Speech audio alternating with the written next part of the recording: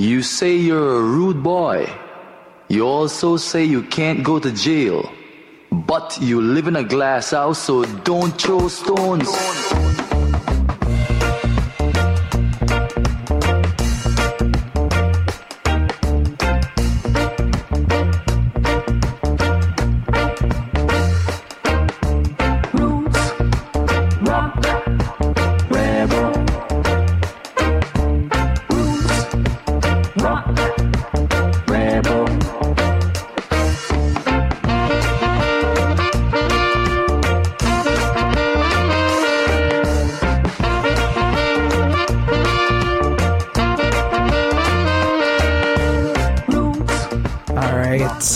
Welcome to the program. You are tuned into Jazz Euphorium here, CKUT 90.3 FM. My name is Aaron.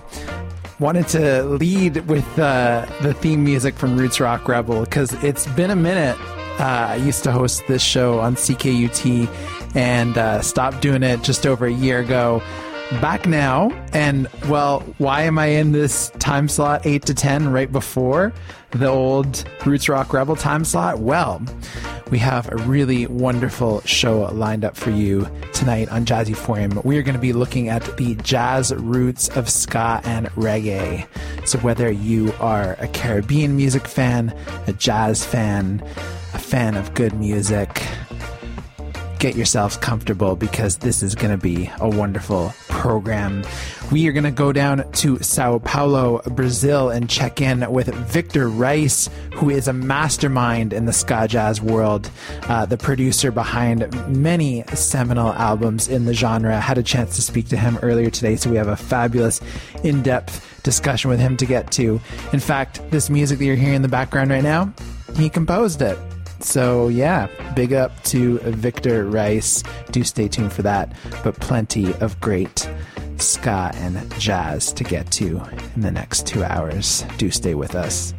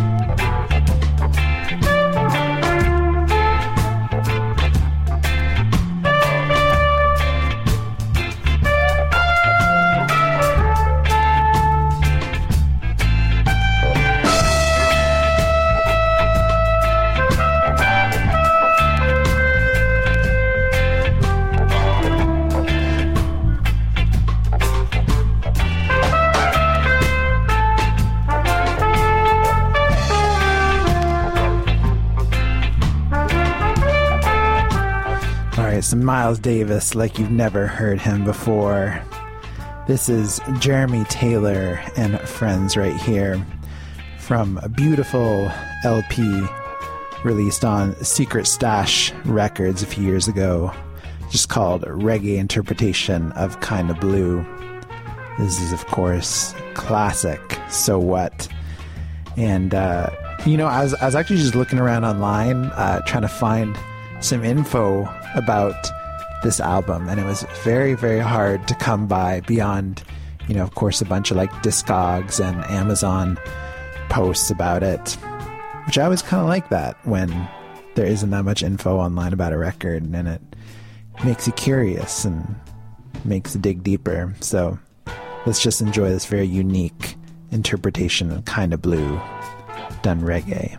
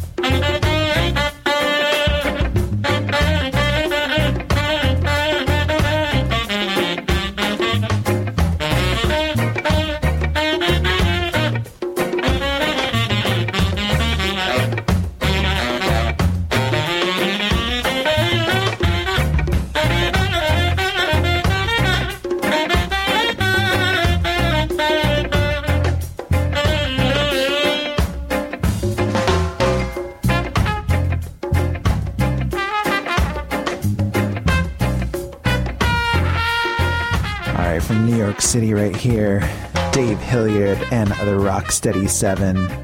Dave Hilliard, of course, on tenor sax, being backed up by some of the best players of the New York City ska scene. This is from their debut album of the same name, Playtime, put out on Hellcat Records.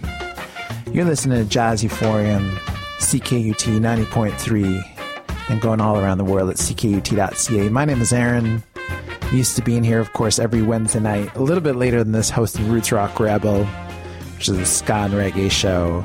So I wanted to come in here tonight to do this jazz show, to kind of look at some of the jazz roots of ska and reggae, and look at this often unexplored genre of ska-jazz. And to help us in this adventure, we are going to go down to Sao Paulo, Brazil, in just a little bit and check in with someone who's been at the core, the root of the movement since its inception, since even that term Ska-Jazz as a hyphenation came about. I'm talking about Victor Rice, brilliant musician, musical thinker, philosopher, producer, all around. But, you know, of course, we can't really talk about ska reggae music, of course, without going back to the island of Jamaica.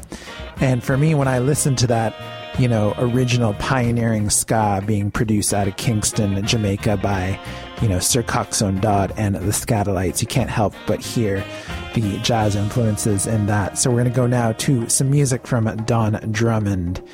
Catch the jazz in here.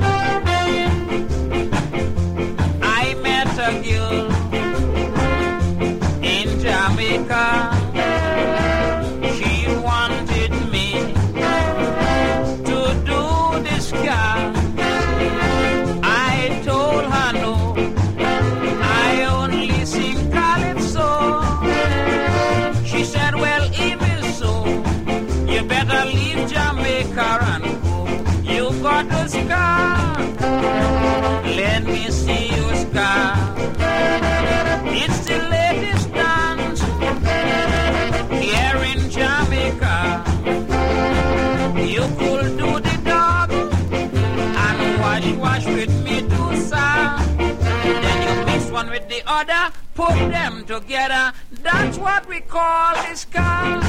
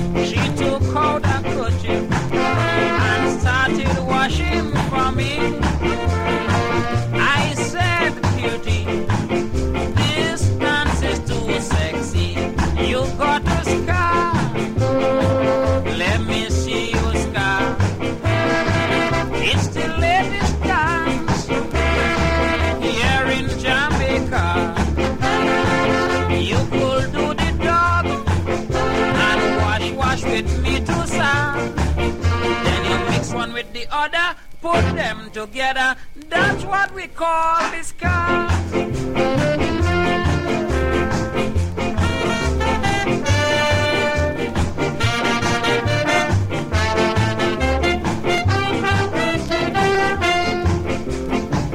I decide to try by moving me back. Suddenly I cry when me bones them crack. Once I did the twist, also the rock and roll. But now I think this ska is the greatest dance in the world. You got to ska, let me see you ska. It's the latest dance here in Jamaica. You could do the dog and wash with me too, sir. Then you mix one with the other, put them together. That's what we call the ska.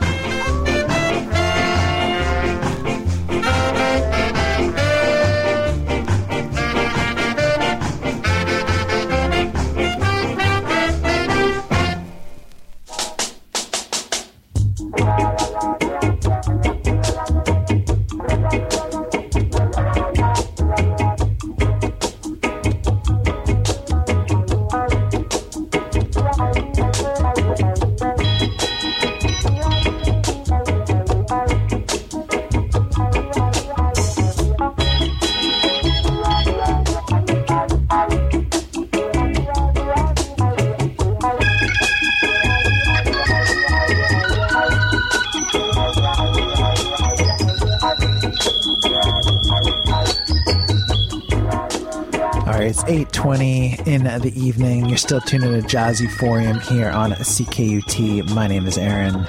So happy to have you with us as we explore the jazz roots of ska and reggae music. Started that set off with Don Drummond, who is one of the founding members of the Ska-Lights, who invented that beat that we call ska. And so he was their trombone player. We heard Four Corners. After that, a track credited to the Ska-Lights, that was Dance the Ska. And right now we're hearing the brilliant, funky organ sounds of Jackie Maitu. This is Black Organ. And a little bit of a Canadian connection there. Jackie Maitu actually lived out the last few years of his life in Toronto, where he was very active right up until the end, playing with a lot of bands up there in the beautiful Jamaican community of the Six. I can't believe I just called it that.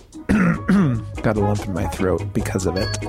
Anyways, we have a wonderful show lined up for you. We're going to be getting to an in-depth interview with Victor Rice, who is a musician originally from New York, played in some of the seminal ska bands in New York City, like the Ska-Flaws and the New York Ska-Jazz Ensemble, before relocating to Sao Paulo, Brazil in the early 2000s, where he continues to produce with many top-shelf Brazilian bands. So we caught up with him down there earlier today, and the conversation was absolutely phenomenal.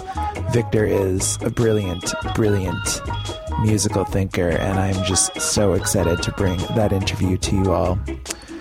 First, we're going to hear a couple short words from our sponsors, and when we come back, that feature interview with Victor Rice and lots more music, so don't go anywhere.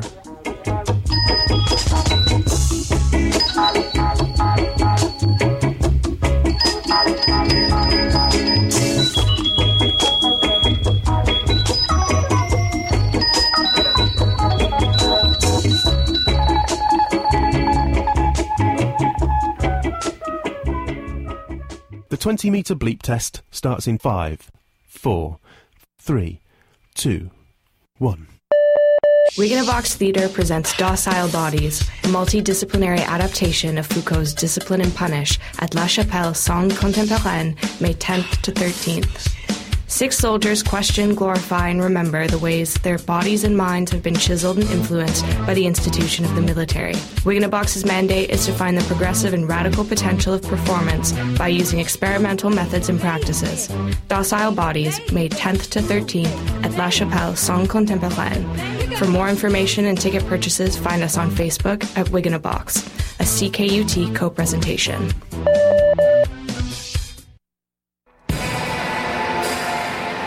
The 33rd Festival International de Musique Actuelle de Victoriaville will be held May 18th to the 21st, 2017. On the program, Bill Coleman and Gordon Monahan's dance theater show Dollhouse, Colin Stetson's Sorrow post-rock opera, Terry Riley and his son Gyan Riley, Bentini, Senyawa, XI, Nels Klein, and much more. Join us for 4 days of concerts, a sound art installations in public spaces circuit, 2 experimental short film programs, and a visual arts exhibition. For more information or to purchase tickets, visit femov.qc.ca. From May 18th to the 21st, 2017, come to Victo for 33rd FEMOV.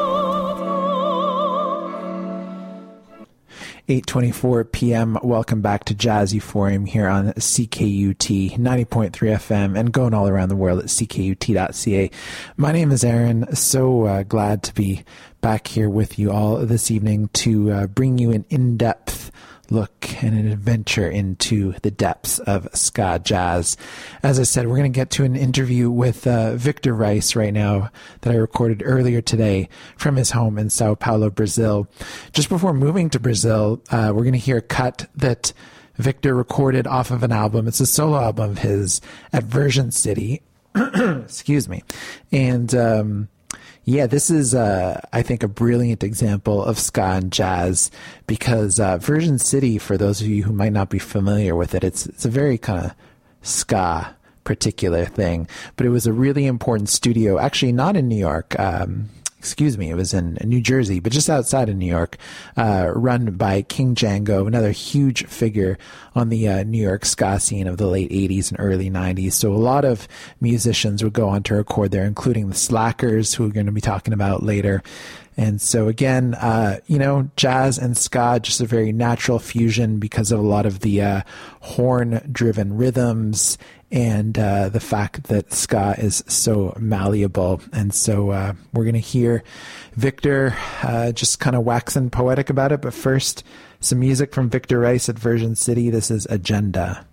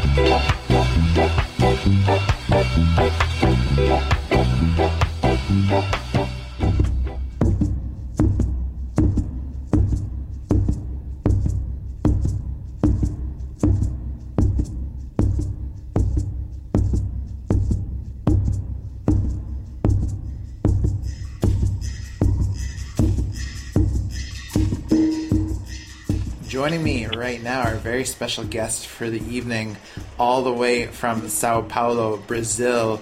We have, I'd say, one of the key figures in the sense of the history of Ska-Jazz, Victor Rice. Victor, welcome to the program.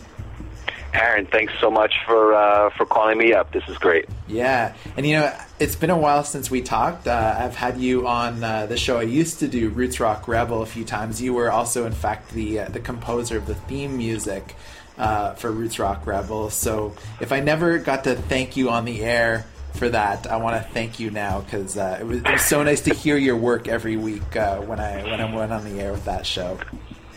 I really enjoyed making that. I knew what I wanted to do as soon as you asked me. It all came to me at once, So really, my pleasure. That was really fun. It was great to hear it every week. Awesome. All right, so yeah, we are going to be kind of going back into the vaults with you, talking about a lot of ska-jazz albums you've been involved with, either as a musician or producer over the years. We'll be talking about your own solo work, what you've been up to in Brazil. But first, okay, so people aren't familiar with your work. You're someone you'd been playing in the New York scene in the 90s and then relocated to Brazil in the early 2000s, if I'm not mistaken. That's right. But yeah, tell us maybe a little bit about some of your influences and what led you to playing this kind of jazz-infused ska and reggae that you play today.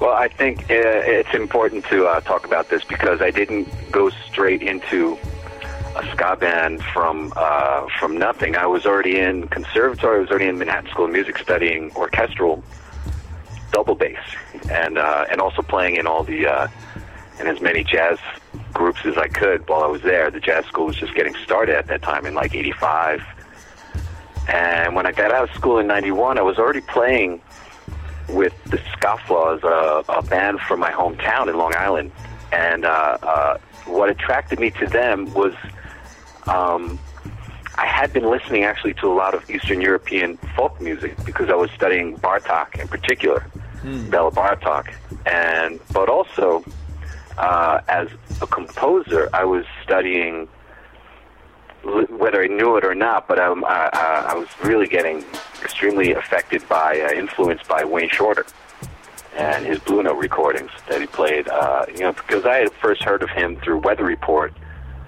but it wasn't until a few years later I started hearing his straight ahead stuff and or however you want to call it compared to Weather Report, and it just blew me away, compositions. So I was kind of looking at Don Drummond from the Scatolites as with one ear in Bulgaria and the other ear in New York City, so for me, I saw ska music as the fact that it was instrumental and dance oriented, that I could. It just seemed to me like a great material to use for compositions. Also, as a bass player, any form of Jamaican music is so agreeable. Isn't even the beginning of it, because there's such a priority. The bass has such a melodic function in reggae music. For sure. And in ska music, it's not as melodic, but there's this Cuban influence that always interested me in the bass lines, and I guess that's it all came together, and I saw it as fertile ground at the time for writing simple but sort of simple instrumentals, but something tricky stuff maybe. But as long as it was danceable, it was. I saw it as an opportunity. And I mean, like, we're going to be talking about, like, a lot of, like, North American, like, American and Canadian bands, but I think it's always, like, essential whenever we're talking about ska to kind of go back and look at the Jamaican roots.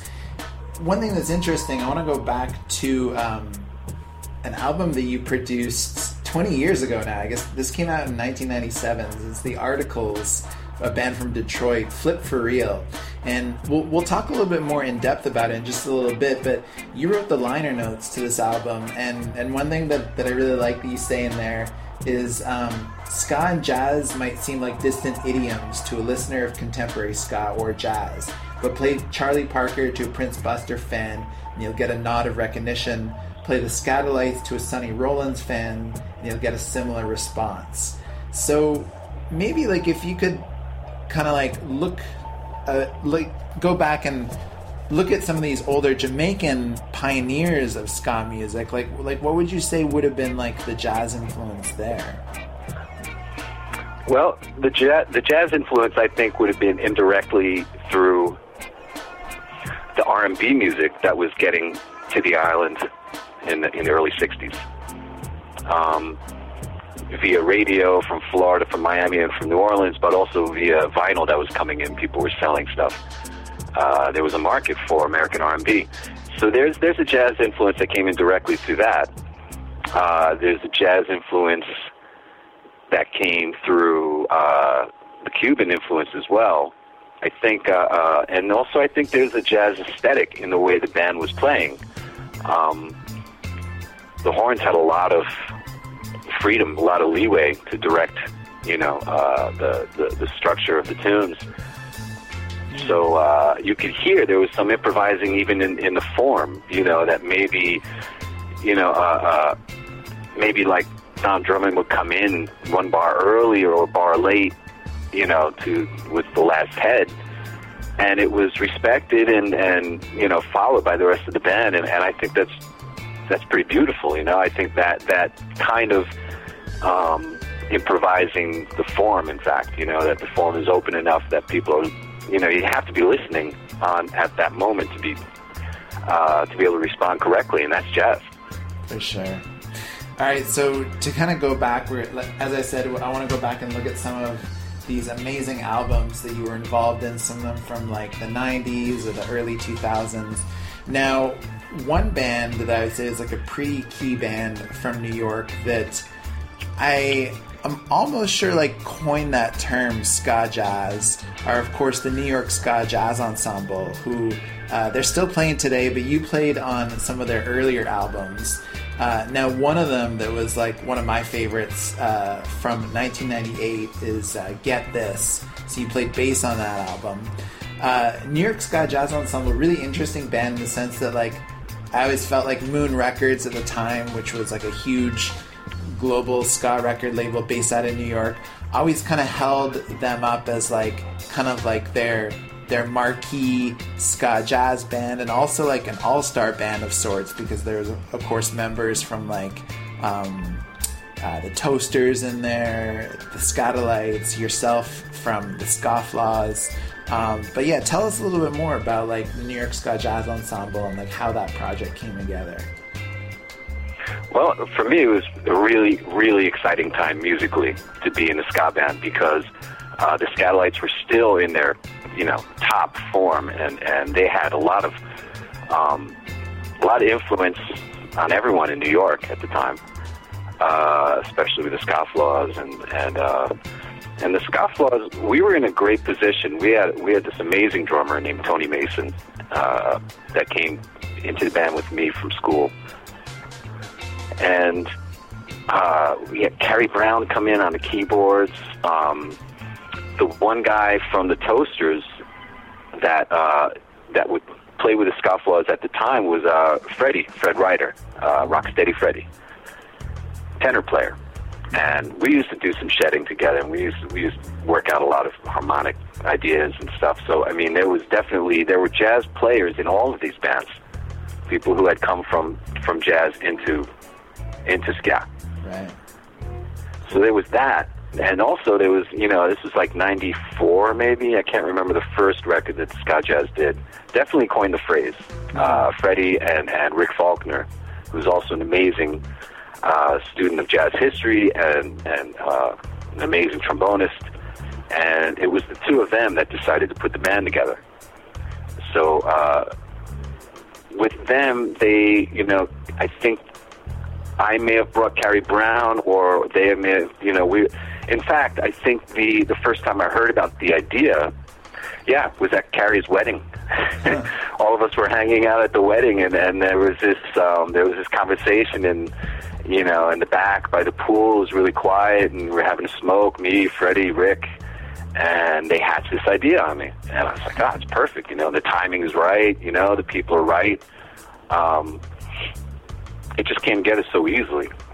And with a lot of help from the Toasters at Moon Records, because at the time, there was a really good infrastructure. Things were working at the time, financially, musically. There were gigs to play. There were a lot more opportunities at the time. It was really a perfect storm for a creative project to come out of it. Something more heady than the stuff that was getting out there at the time. For sure. Yeah.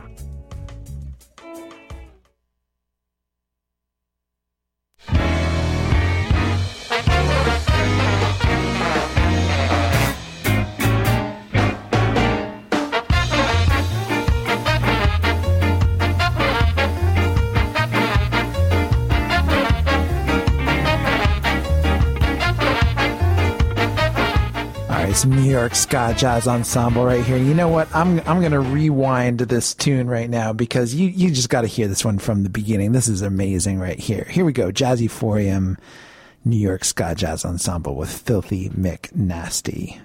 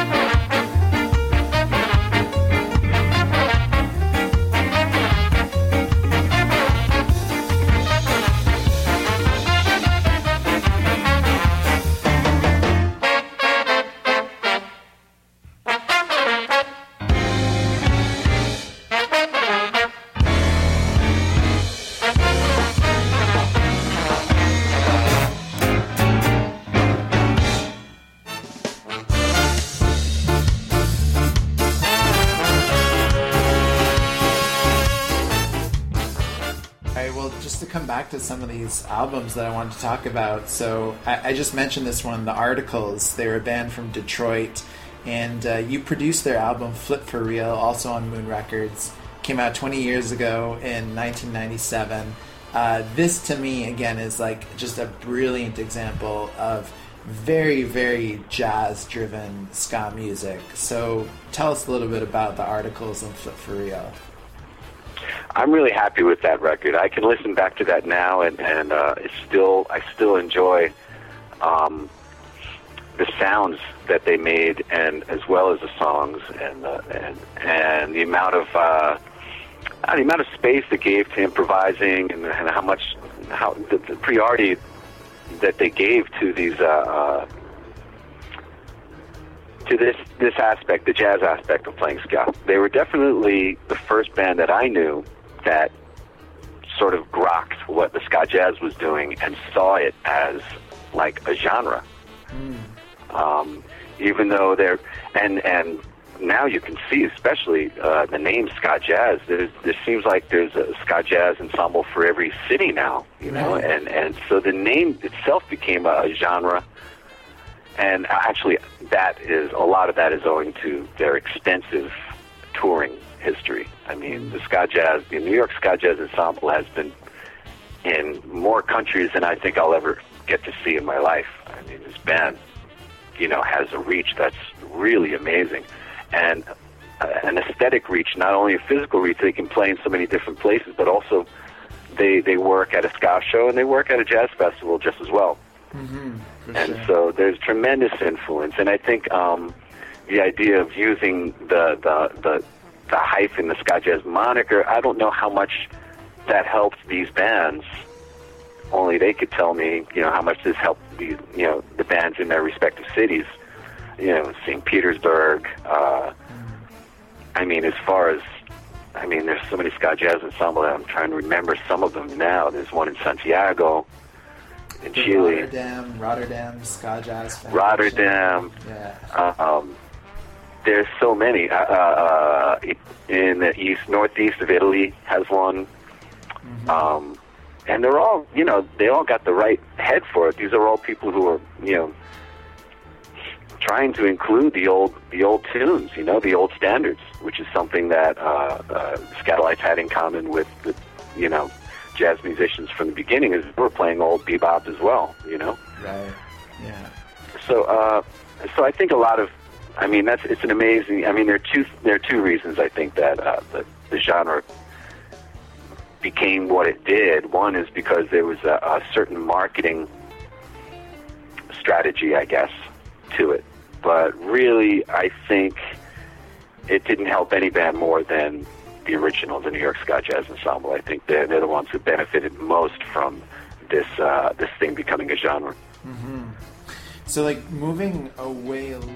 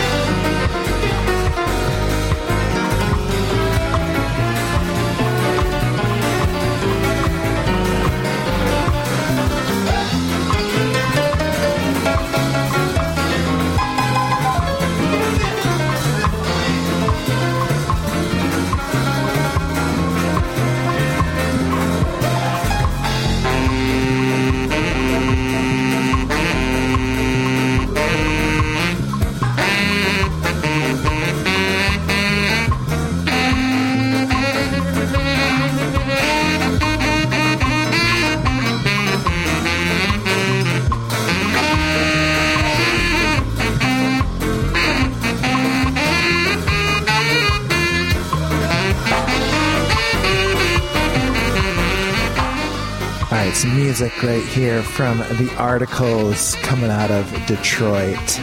This is Flip for Real, going back all the way to 1997, an album put out on Moon Ska Records.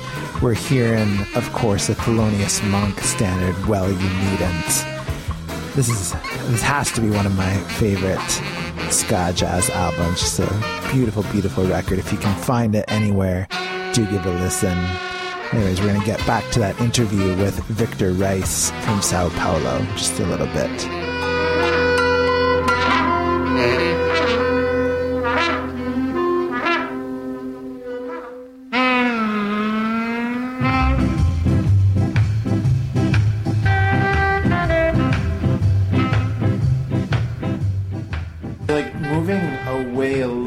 From like strictly Ska-Jazz, another album that I wanted to talk with you about, because again you produced it, was by a band from Chicago, the Adjusters.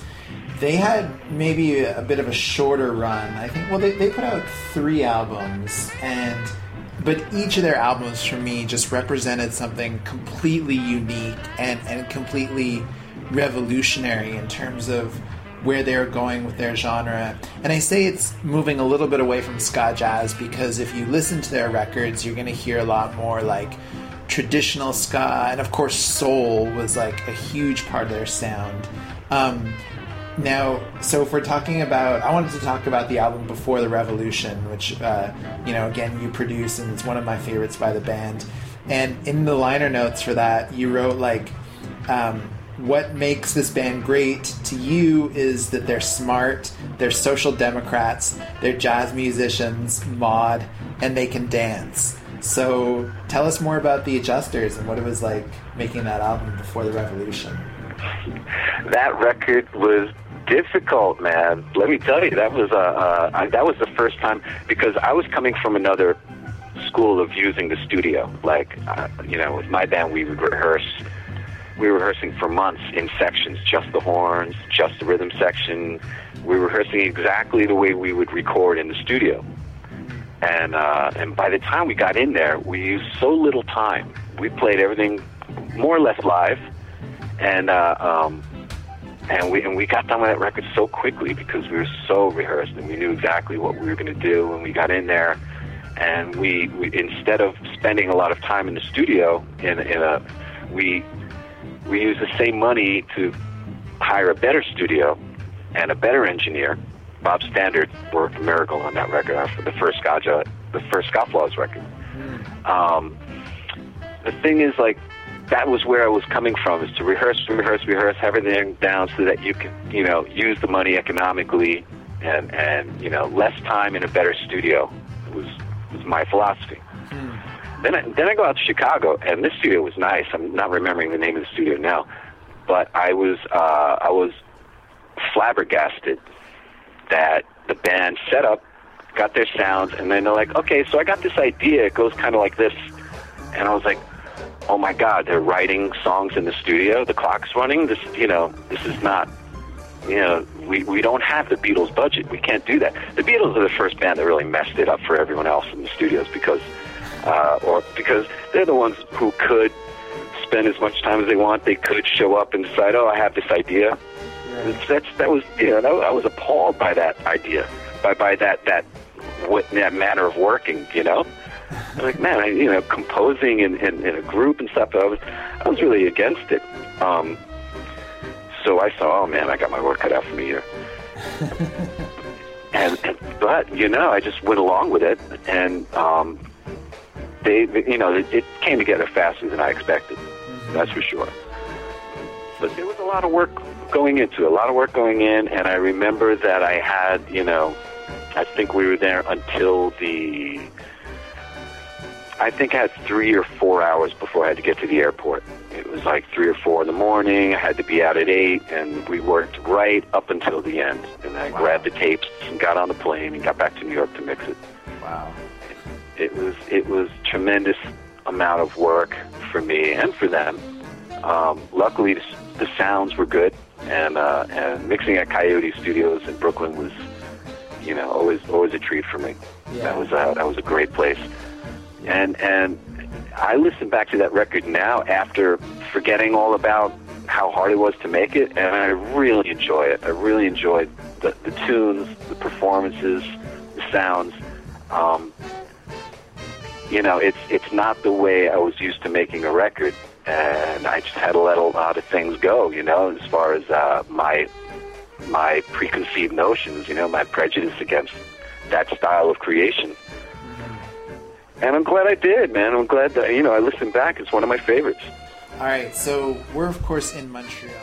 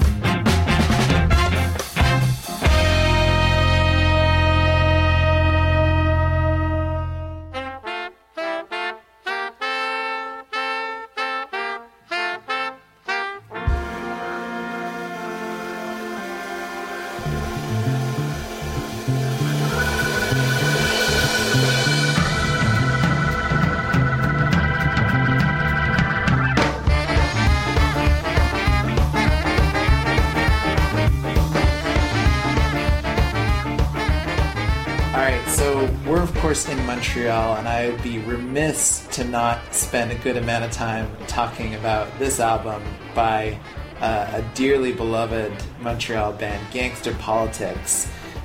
So this was their self-titled album, came out. It was a joint production between Stomp Records here in Montreal and Moon Ska Records. Came out in 1998. I believe it was their second full-length album and maybe the last album they ever did. You, of course, were the producer. tell us about, Gangster Politics, self-titled, 1998.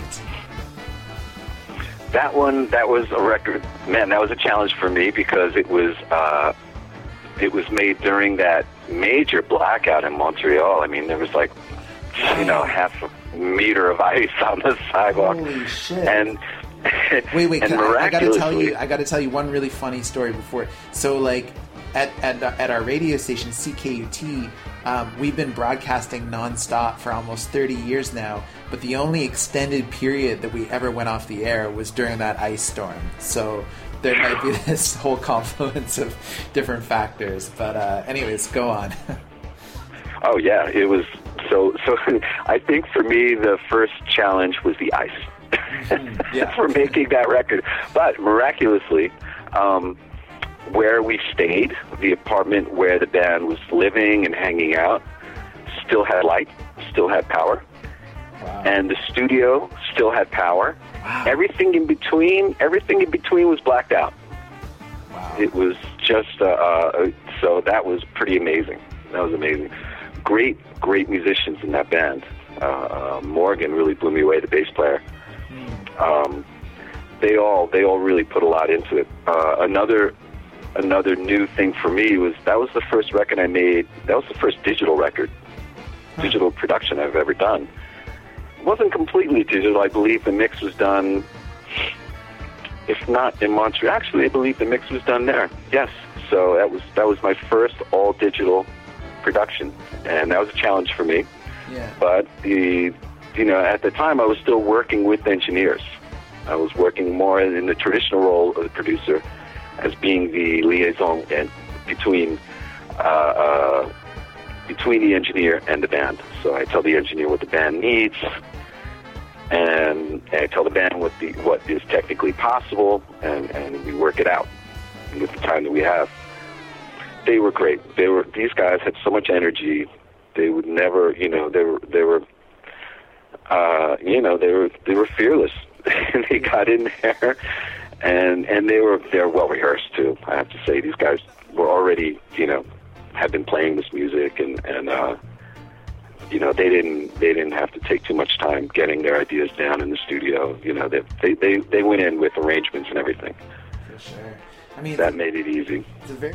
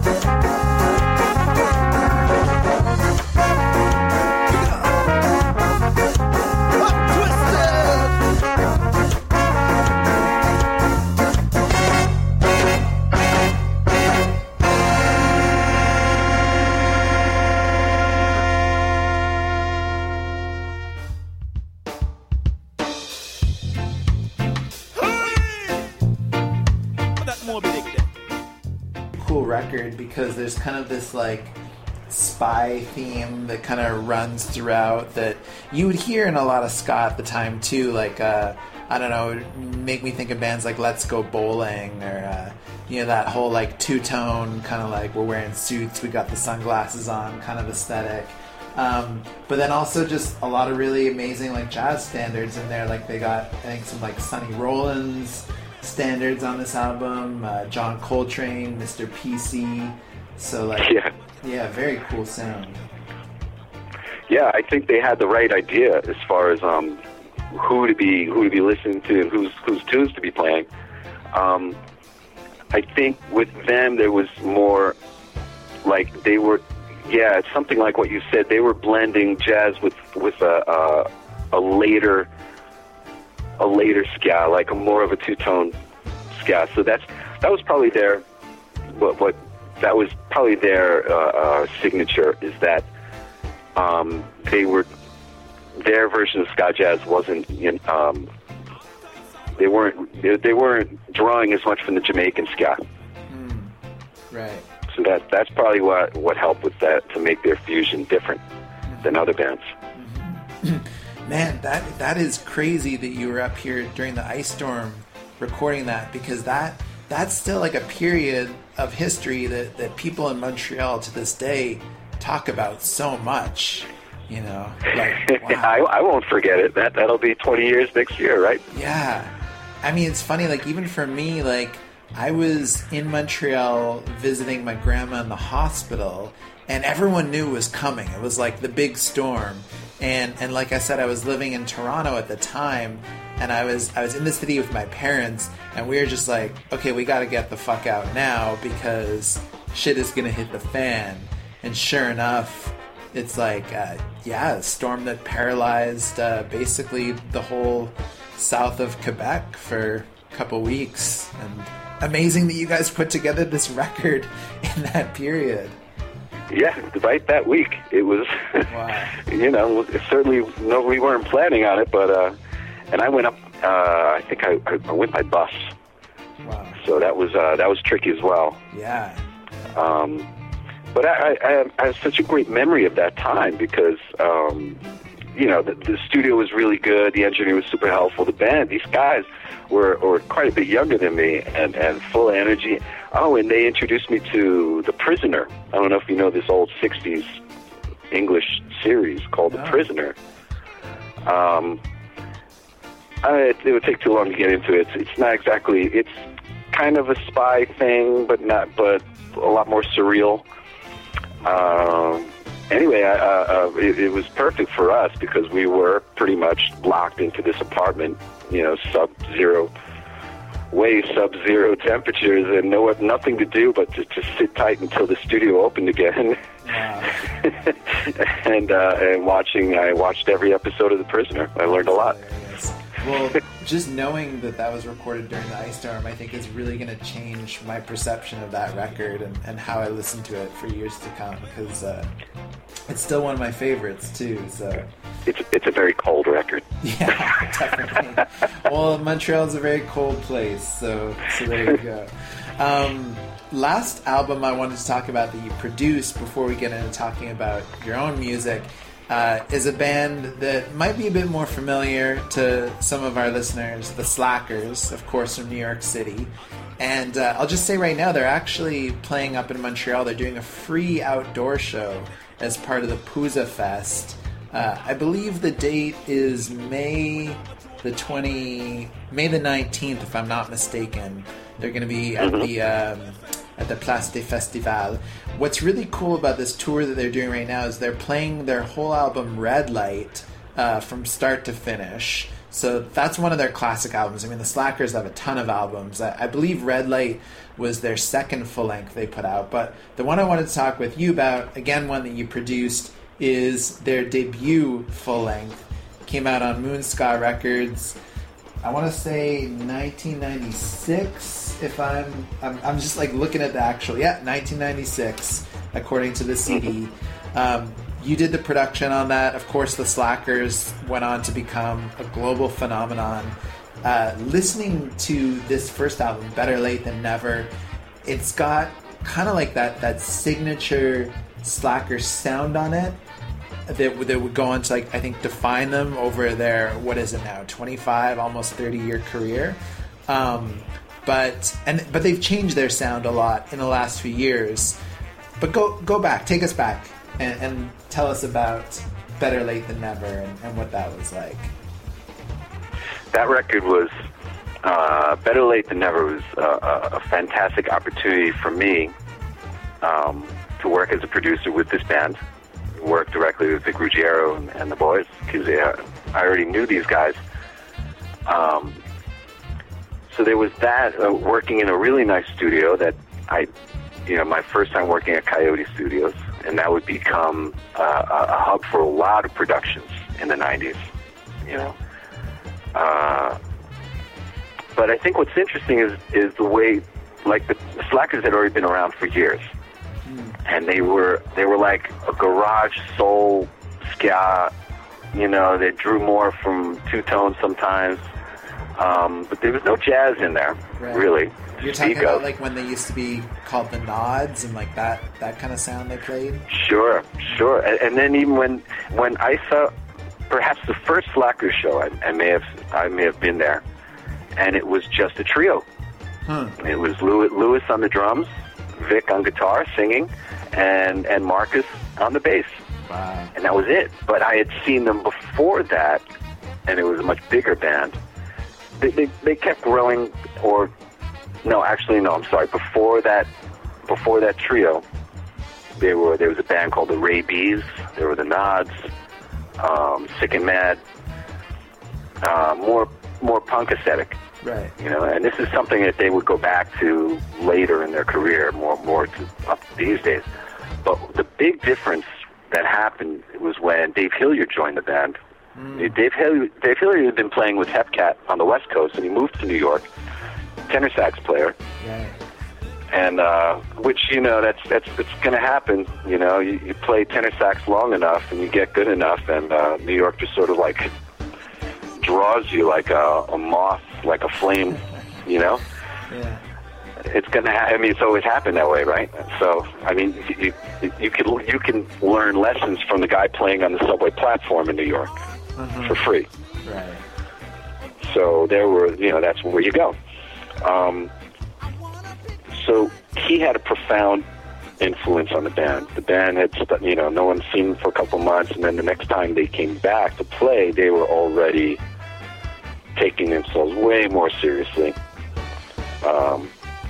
And the jazz influence was there, and some instrumental tunes coming in, and the ska they were playing was much more respectful to the original Scatolite sound, to the Jamaican ska, and they seem to have sort of, put the two-tone idea to the side. It was an amazing transformation to see that band before and after Dave Hilliard. So going into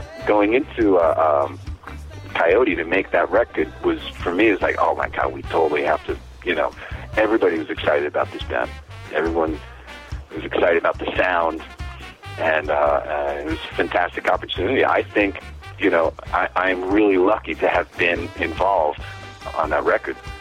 And then, of course, I'm glad you brought up Dave Hilliard, their sax player, because we'll be hearing some music by Dave Hilliard, throughout this program. Of course, his own project, Dave Hilliard and the Rocksteady 7, which is also still going, I think really was part of that defining Ska-Jazz sound, and just a hugely important band. Dave Hilliard, such an incredibly talented sax player, but all the individual musicians in that band, I would always be blown away. Whenever they would take a solo, whether it be Vic on the organ, even Glenn on the trombone, it's they're musicians of the highest caliber. There's no other way to say it. Yeah. Actually, for me, I think, Dave Hilliard's real strength is in his tunes. He has written some tunes that just, have deeply affected me. And I can't say they've influenced me or inspired me because I don't write like that. But it's so great to hear it, and it's so great to share a conversation with him backstage sometimes and think that, wow, jazz still lives somehow. Sure. Like that's pretty cool. Yeah. So.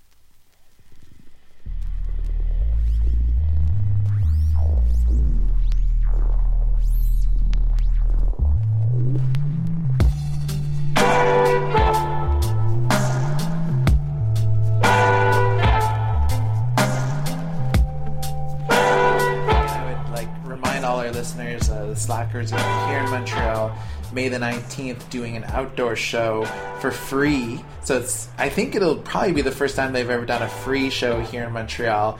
And they're going to be playing the whole album Red Light front to back, which is some of their early material. So if you want to get a sense of that like old Slackers sound, go check out that show and it'll be phenomenal. We're still on the line with Victor Rice right now, who's down in Sao Paulo, Brazil, musician, producer. And, Victor, just before we let you go, I want to talk a little bit about some of your own work. You have a new album that's coming out pretty soon called Smoke. Tell us a little bit about this. I'm really psyched about this record. It's been a long time coming. It's been 15 years since my last one. And a lot of that has to do with moving to Brazil and getting caught up in the music scene here. First, a little bit as a bass player, but now, for the last 10 years, as a mixer, mix engineer, and more recently in getting back into full productions. And doing this, I also started working on a dub show and some dub music, which is, for me, is still improvising because I do the remixes live on stage. I bring a mixing desk and a lot of studio equipment, and 8-track tape machine, so it's still an analog situation. And I get to improvise with the arrangements, but I've been missing a band, playing with a band, again, playing bass in a band, and a lot of my compositions that I've been putting down started, I started to see some consistency.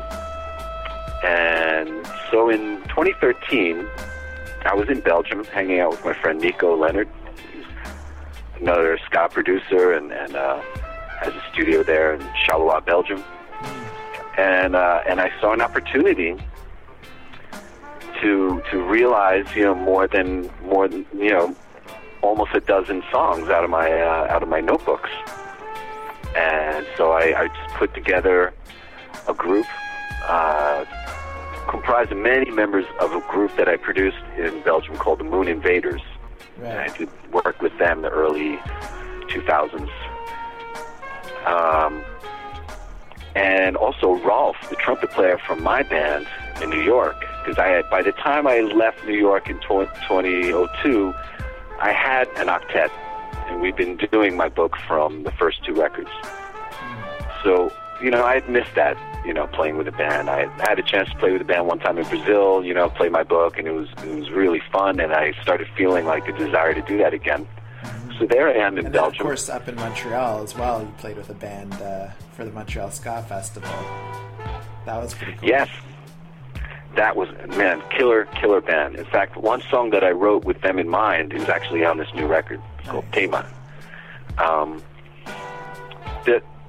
So when I was in Belgium, I saw, I had the studio. Nico's a great drummer. Rolf, the trumpet player, was living in Brussels at the time, still is. He moved to Brussels right around the time I moved to Brazil. So I knew I had the horn section leader. And I just started putting together all the other pieces, Mr. T-Bone, who's a trombone player from Italy, he got to, be on this one. Paul Gephardt, who I've been playing with and writing for since, late 80s with the Scofflaws on through till now, alto sax player living in New York.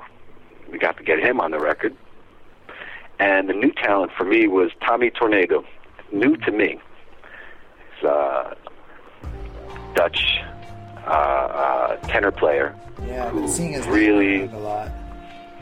Man, he's the first time I heard him play a solo on some record, I was like, "Who's that?" And they're like, "Oh, it's Tommy." I was like, man, just it's like understated, very, very intelligent maneuvers, and I knew I was like, "This is the guy that can play my changes. This is the guy that can."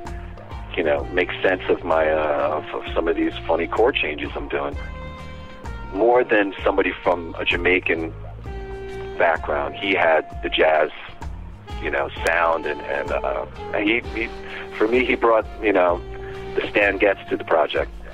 Nice. So I got to record everything there, strictly analog, tape machine, ribbon microphones, and I brought. That was in 2013, and then in 2014 I started mixing it here in Brazil in the studio I built down here in São Paulo. So for me, it's I'm really excited to be putting out a record of instrumentals again, horn arrangements. It's something that I haven't done in a long time, and I miss doing it, and I'm really excited about having this happen. Nice. And I mean, so like one thing that's pretty cool is reading through the liner notes for this record is. As you were saying, you recorded it with like a lot of like ska and jazz musicians. One thing that I hadn't realized is that, like, of course, since living in Brazil, so many Brazilian styles and genres have rubbed off on you, have had a big influence. So can you talk a little bit about like how living in Brazil, living in Sao Paulo, how that's influenced your sound? Oh man, tremendously. Although I should say that I did not decide to move to Sao Paulo because of the music. It was the people that I had met down here that really had the strongest influence on me. Wow. So when New York stopped being cool, 9/11, I left, and I knew where I wanted to be. I didn't know what I would do down here, but I knew where I wanted to be. So everything else just was a result of that luckily I had played a lot of bossa and MPB in school and in cocktail bands in Long Island in the 90s, so I knew a lot of the tunes, so I was able to get work pretty quickly. And so that was cool for a while, but what happened later was that I started mixing some reggae groups down here. And that sort of took off. That sort of, by the time, that was around 2004, 2005, I started putting pieces together to put my own studio together, but also working in a studio down here.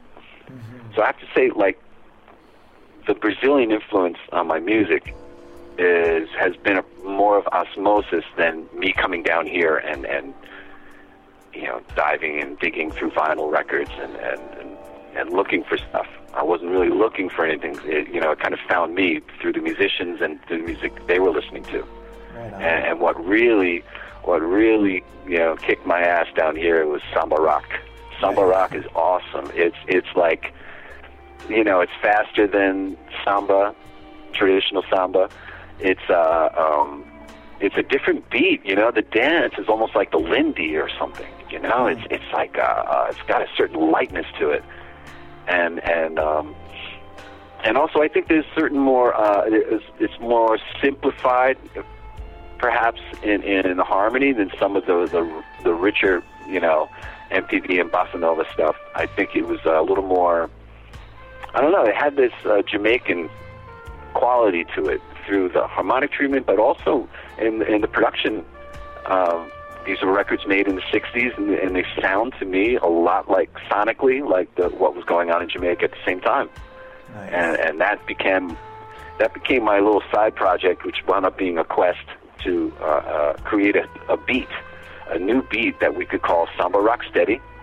Wow. And the idea being that if a Jamaican heard the beat, they could dance the rocksteady. If a Brazilian heard the beat, they would dance the samba rock. Now, I think it's an impossible goal because the tempos are different.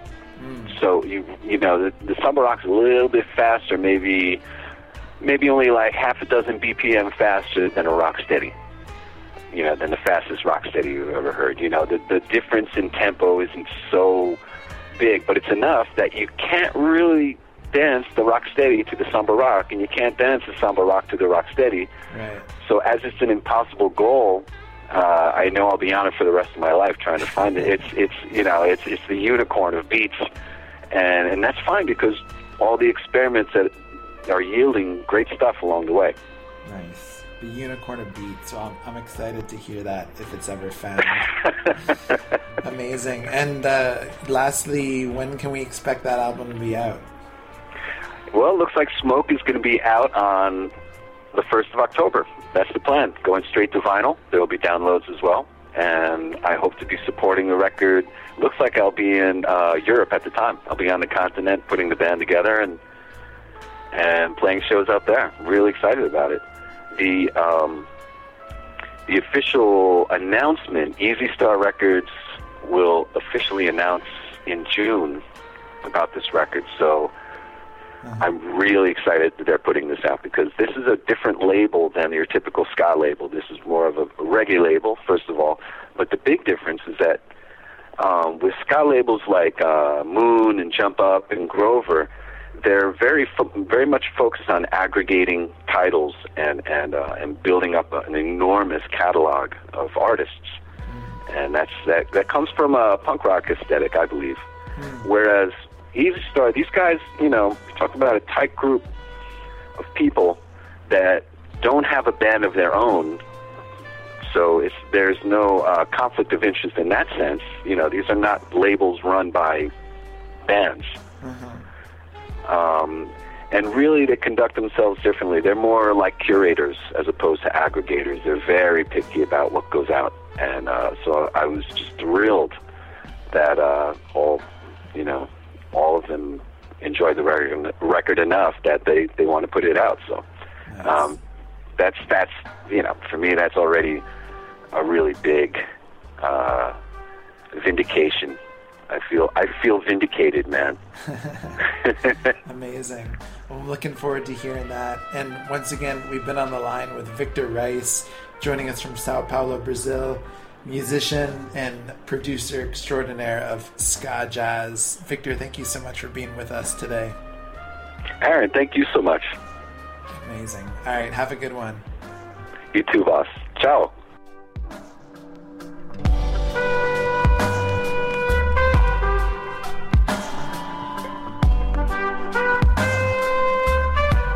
All right, 9:32 p.m. You are still tuned in to Jazz Euphorium here, CKUT 90.3 FM. My name is Aaron. Hope you enjoyed that interview with Victor Rice. As he was saying, the brand new album, his first in 15 years, is going to be out next October on Easy Star Records. It's called Smoke, and here is a little bit of a taste off of that album.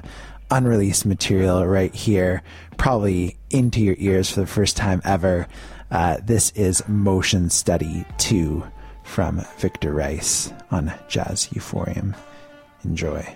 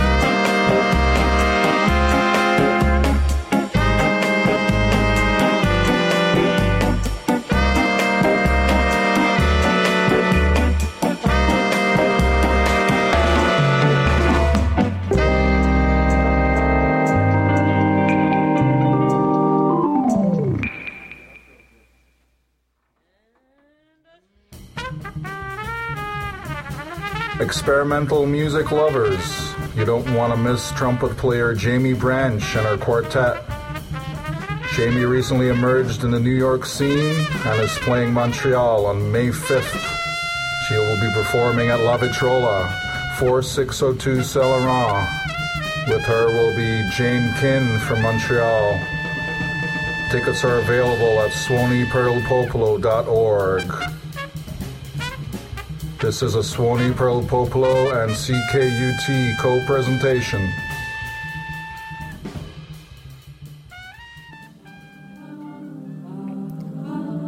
Chœur Maha presents their spring concert, Que Tourne la Roue, Friday and Saturday, May 12th and 13th at the one and only Mainline Theatre on Boulevard Saint-Laurent. After 25 years with the legendary Kathy Kennedy, Maha begins a new musical chapter under the direction of Solène Derbal. Laissez-vous donc tournoyer entre l'espace et le temps, entre la tradition et le renouveau, et dans un voyage à travers les langues et les styles musicaux les plus éclectiques. Tickets available at mainlinetheatre.ca. Pour plus de détails, visitez notre site web coeurmaha.org. A CKUT co-production. All right, welcome back to Jazz Euphorium on CKUT 90.3 FM and always streaming live online at ckut.ca, where you can also download the podcasts of all your favorite programs as well. My name is Aaron, and very happy to be with you all this evening. Want to thank again our guest on the program, Victor Rice, for joining us all the way from Sao Paulo, Brazil. So nice to catch up with him. Had a chance to meet him, see his music a few times when he's been up here in Montreal, most notably for the Montreal Ska Fest. He's been up in the past few years. And also, I have like a debt of gratitude to him because he composed the theme music for the show I used to do here at CKUT Roots Rock Rebel every Wednesday night starting at 10 o'clock. And speaking of that, we have just over 20 minutes left in the show, so we're going to get back to some more music stat. And we were mentioning the show earlier, but it's a show that I would really highly encourage you all to go check out, whether you're a jazz head or a ska head or just a lover of good music in general. The Slackers from New York City, legendary band that have been doing their thing for well over 25 years, are going to be playing a free outdoor show at the Place des Festivals for the Pouza Festival, which is a punk rock festival, but there's some really interesting stuff in there. So maybe if you're not a punk fan, maybe set your judgment of punk aside just for the evening and head down to the corner of Maisonneuve and Clark on Friday, May 19th, and you can check out this band for free. They're going to be playing at 10 o'clock. So, hey, if you don't like it, you can just leave. And if you do like it, well, it'll probably be a pretty amazing discovery because the Slackers are also an amazing band to see live. So we're going to hear another cut from them. This is Calypso Jazz right here from the Slackers. Do enjoy.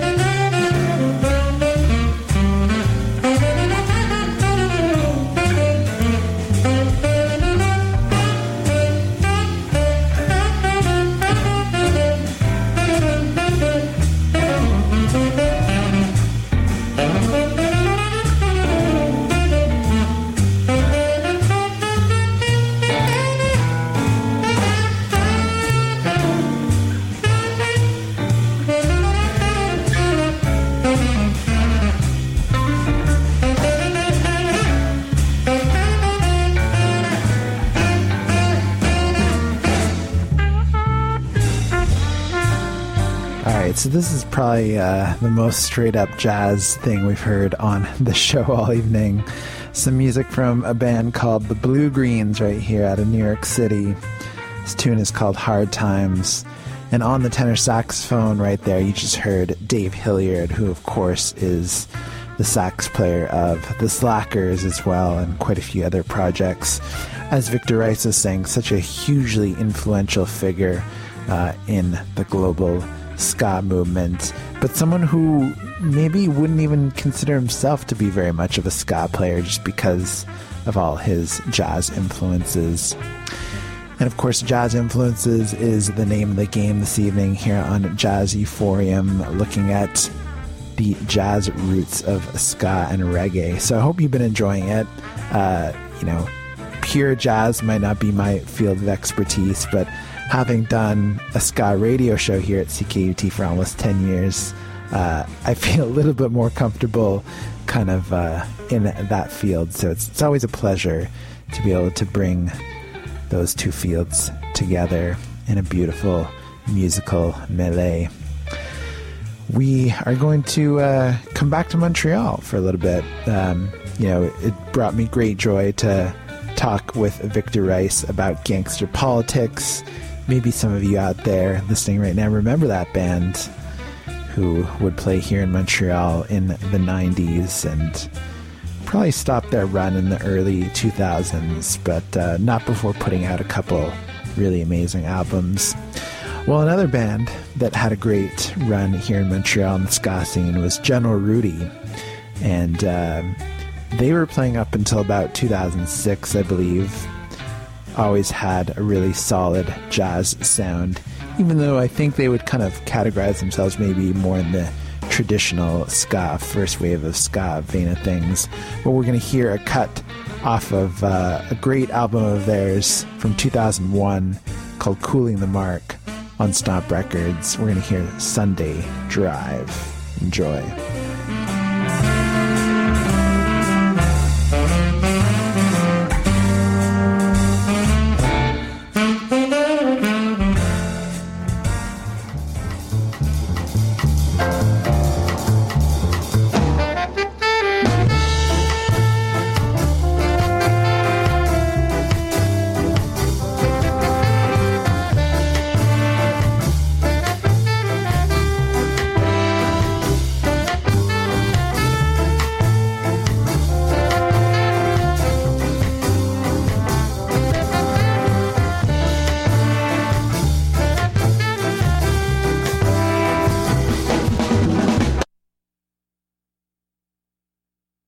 Okay, so this is what happens when you own CDs, is they only last so long.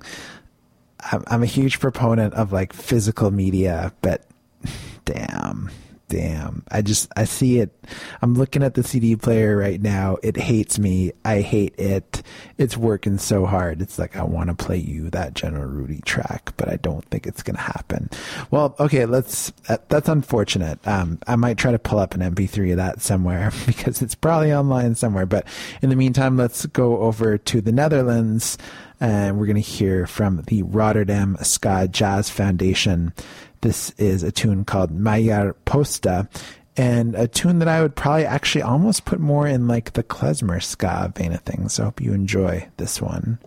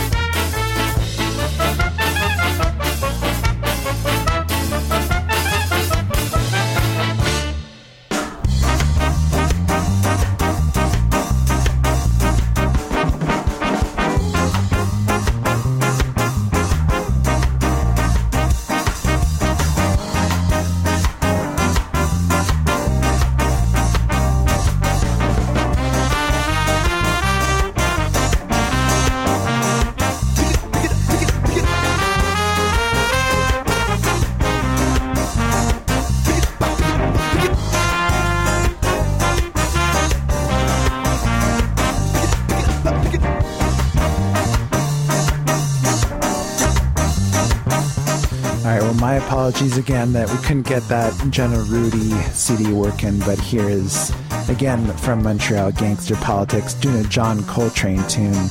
This is Mr. PC on Jazz Euphorium, CKUT.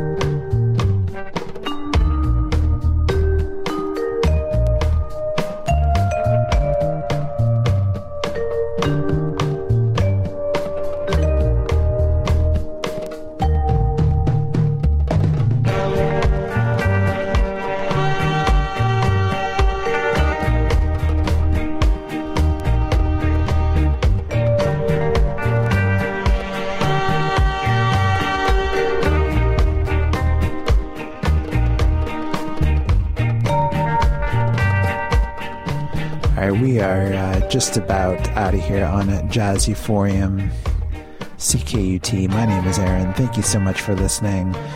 We'll leave you with this one. This is a brand new one from the Kingston All-Stars, an amazing coming together of some of Jamaica's finest musicians, including the dynamic duo of Sly and Robbie, amazing, influential rhythm section, Jackie Johnson on bass, Mikey Mao Chung on guitar, Ansel Collins as well, of Dave and Ansel Collins fame, on keyboard, and it was all produced by Montreal's own Moss Raxlin. This is a tribute to Kebra Hi-Fi.